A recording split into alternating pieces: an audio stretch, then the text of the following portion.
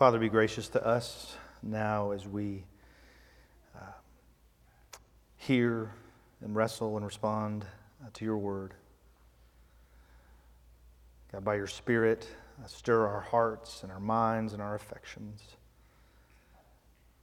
that we would make much of Jesus. In his name we pray. Amen. Robots are writing poetry, and many people can't tell the difference. This is an article that marvels at the ability of artificial intelligence, of AI, to analyze seemingly endless data to write compelling poetry. But ultimately, it exposes the limitations of AI. Ultimately, that a robot is not human. The author of this article writes, "My point is that a computer will never replicate what poets do unless it can also replicate why they do it. Machines that write do so like machines. Their poems are statistical byproducts of having absorbed vast strata of ready-made data no human mind will ever contain. But how do you confer knowledge of mortality? There is no computational shortcut for that. Compressed into Robert Frost's language was a lifetime's insight on loss. This is why poetry, unlike so much else our species has mastered, cannot be copied. It's an artifact of introspection that can be mastered only by our species. There's no superhuman way to write poetry because we write poems by virtue of being what a computer isn't. And that is human." The effect of poetry and art in general is its ability to wrestle with the complexity and beauty of our humanity. From joy and sorrow, from suffering and longing, a poet writes something that resonates with us because we understand it, not in a computational way, but in an emotional way, in an experiential way. And when we consider our emotions in the context of our Christian faith, perhaps our emotions often get stuck in a kind of algorithm that favors positivity and continues to bury anything resembling fear or anxiety or distrust or despair.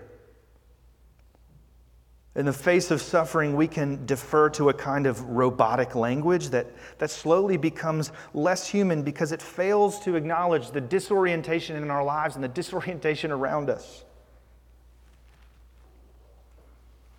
Well, the language of lamentation teaches us how to be human. It's how we bring our sorrow to God. It is how we move from heartbreak to hope. It is how we remember who God is and what He has secured for us. It is the language of holy desperation. A friend of mine earlier this week in conversation said to me, it's strange what we let ourselves believe. Well, I hope this morning that we'll see that God gives us a lot of space to wrestle and to cry out, and that even there we are refined and we remember who He is. So we're going to begin with reading Psalm 13, which will be up here. "How long, O Lord, will you forget me forever? How long will you hide your face from me? How long must I take counsel in my soul and have sorrow in my heart all the day? How long shall my enemy be exalted over me? Consider and answer me, O Lord my God. Light up my eyes, lest I sleep the sleep of death. Lest my enemies say, I have prevailed over him. Lest my foes rejoice because I am shaken. But I have trusted in your steadfast love.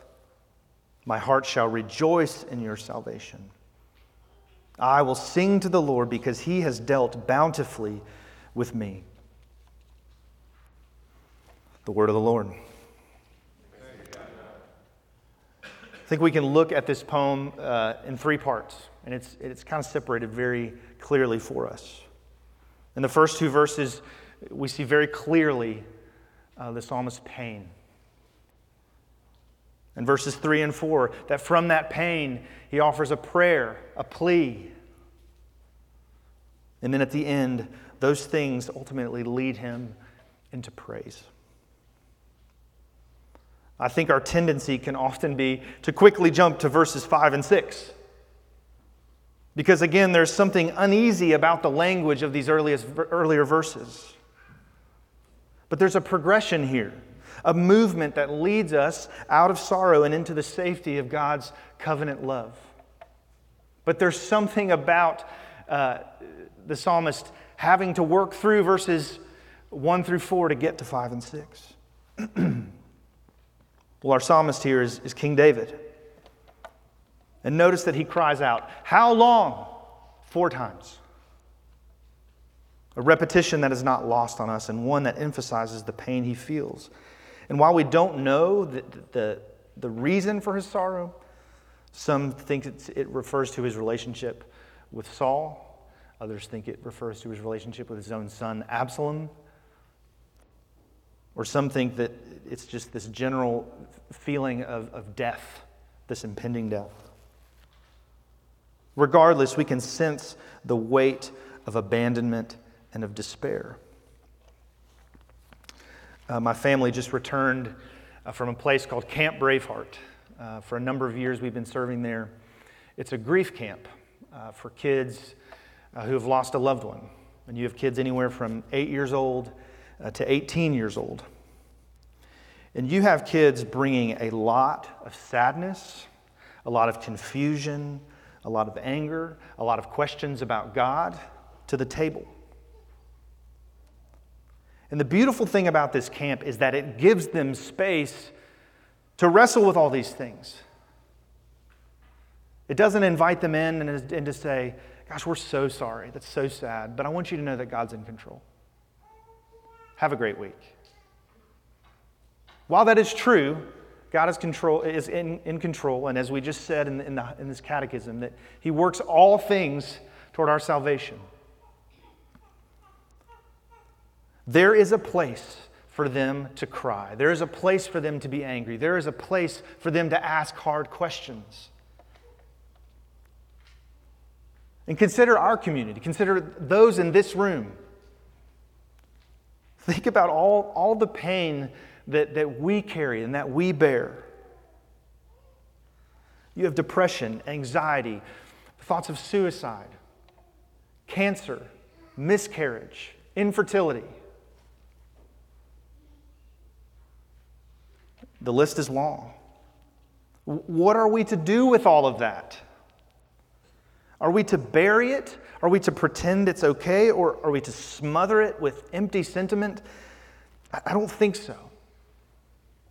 I think we see in Psalm 13, which is in the Bible, that there is a place for us as God's people to cry out, "How long?" But it's not a place we're intended to stay. So his pain leads him into a place of prayer. David's disorientation does not lead him to cynicism or utter despair, but to a simple plea. "Consider and answer me, O Lord my God." This posture of prayer is one of dependence, of need. It's a movement from absence, this sense of absence, to a growing sense of presence. And I know prayer for us, for me, can often feel too daunting, especially when we feel the weight of how long, when we feel like I don't even have the words. I'm almost too tired to speak. But there comes a point when we have to lean in, to find those words, and to even simply ask, "Consider and answer me, oh my God." And I think as we establish this rhythm of prayer, we uncover what we knew to be true all along. And this crying out, this plea, this lament, I believe is an act of faith. because it knows that God hears us. It knows that God sees us.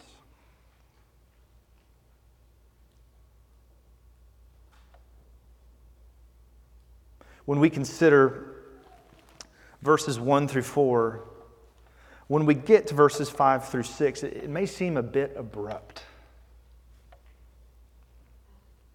But I think there's a very intentional shift here. I don't think it's something that David just stumbles into. I don't think it's a kind of a guilt-driven praise. Like, oh gosh, I've said a lot of tough things here. I think I need to slide in some good stuff. Because this is how I'm supposed to talk, or this is what I'm supposed to say, or this is what I'm supposed to sing. I think in his pain, in his plea, he is appealing to the God who has established an everlasting covenant with his people. A God who has carried them through countless how-longs. Even those how-longs that arose from a captivity that they caused. When we look in the book of Lamentations, there's a whole book in the Bible about lament. We see God's people grieving their sin, grieving the consequences of it. And how does God respond? He says, "The steadfast love of the Lord never ceases. His mercies never come to an end. Great is your faithfulness." And they say, "The Lord is my portion. Therefore I will hope in him." In Israel's worship, throughout Scripture, there is often a posture of remembering, of applying God's past deliverance to the present. And oftentimes this remembrance points to a very specific event, that of the Exodus, of God delivering his people from Egypt to establish them as his people, created to find rest and safety in him. What does it mean for us to be a remembering people? Now, there are certainly things that we can look back on and say, man, God was really working there, or God put this person in my life. Those are certainly things we can look at and remember. But if we're going to take an event, I think our Exodus event is the cross. Part of this camp that we were at, Camp Braveheart, a lot of the things that we do with these kids, it's very experiential. One thing we do is all these kids go down to the creek and they all get 12 rocks. So you can always tell the kids who are there for the first year because they get the huge rocks to try to prove themselves. Good luck. And what they do is they take these rocks and they write on each rock the emotions of grief or their experiences. So on one rock they'll write fear, and on another they'll write shame and guilt, anger, so on and so forth. Then they take these rocks and they put them in a backpack, and then we hike deep into the woods silently, and our destination is this wooden cross. And what's beautiful, at the foot of this cross is a massive pile of rocks that has been accumulated over the last 15 years of this camp. And what these kids do is they come and they come around, and one by one they take a rock out of their bag and they toss it down at the foot of the cross. Grief, doubt, anger.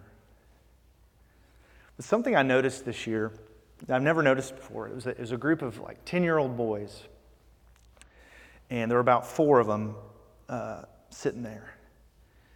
And one by one, they were going, grief, anger. And chucking these rocks hard. Some of it is they're 10, right?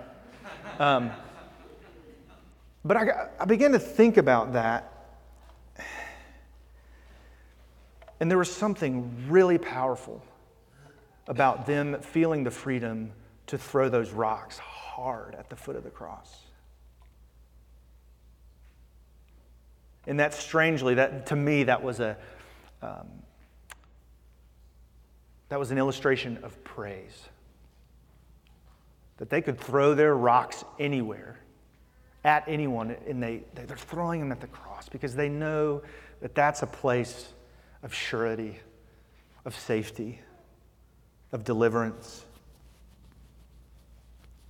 It was a reminder to me that there's something about passing through pain and prayer that gives life to our praise. But we don't journey alone. When we consider the cross, we have one who leads the way, Jesus.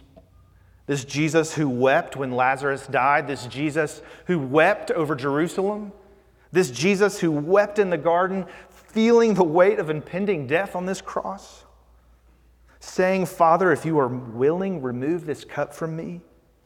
Nevertheless, not my will, but yours be done. And being in agony, Jesus prayed more earnestly. This Jesus who cried out on the cross, my God, why have you forsaken me? Which is from Psalm 22, another lament. This lamenting Jesus who for the joy that was set before him endured the cross, and this joy is for us, for those who would receive Christ. For us who would hold fast to our confession and in confidence draw near to this throne of grace, where we receive mercy, where we find grace in time of need. Blessed are those who mourn, for they will be comforted. So what do we do with all this? It feels kind of overwhelming. Well, I think we learn the language, and we learn by doing. And it could be as simple as taking Psalm 13 and saying, hey, I'm going to commit to memorizing these 6 verses. And in those moments where you're feeling the weight of whatever it is, you can just pull that out. And it may just be that you read it out loud, or you pause at certain places. God's given you the language. You don't have to come up with something fresh and new. He's given you a template. He's given you the words to say. Let that guide you. Next, give people in your life space to do this. Be okay with just sitting with them when they have these questions, when they feel this weight. Don't just try to push it out by just saying, oh, don't worry, God's in control. Again, He is. But there's something about us sitting in that where we learn more about who He is and how good He is. It's good for us to do it together. We're going to have moments in our worship service where we will lament together. But again, it's not to wallow, it's to remember, and it's to point to how we long for things to be.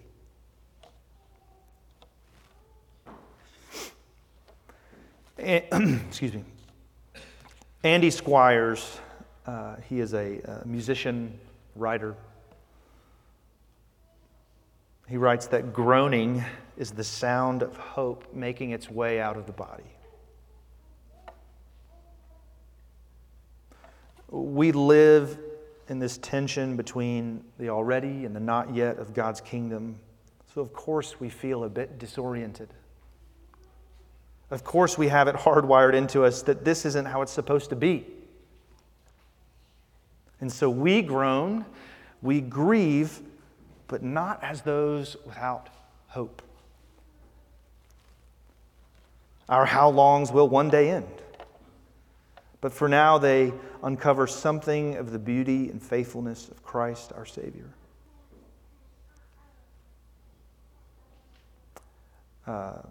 Nicholas Wolterstorff. What a last name, huh? Wolterstorff. I'll have the Wolterstorff, please. Medium rare. He wrote a short book called Lament for a Son, and it is both breathtaking and heartbreaking to read. It's just a response to losing his son suddenly. And he's wrestling with this idea of hope and God and even just this longing for things to be made new. And he says this is amazing. I shall look at the world through tears. Perhaps I shall see things that dry-eyed I could not see. Well, we started out talking about robots, robot poets. Well, there are people out there who are determined to make a new version of this bot, this AI poet. They promise that it's going to be 500 times more powerful, able to sort through even vaster amounts of data. It will shock us with even more uncanny ability to find just the right words and to arrange them artfully. Not a syllable will be wasted. But as long as the ability to write poetry remains a barrier for admission into the category of personhood, robots will stay robots. Against the onslaught of thinking machines, poetry is humanity's last and best stand. We are not robots. We are poets, fumbling through lamentation, clumsily holding on to a messy faith that remains intact because Jesus keeps it secure. Brothers and sisters, keep going. Our God is with us. Let me pray. Father, I thank you that you give us this language, and I thank you that it is a way for us to know you. Lord, would you draw us out of despair? Would you draw us out of cynicism and into a place where we are surprised by rest, we are surprised even by joy. And Lord, we know that we can't do this without Jesus. To lament is Christian. So Lord, fix our eyes on him. In Jesus' name, amen.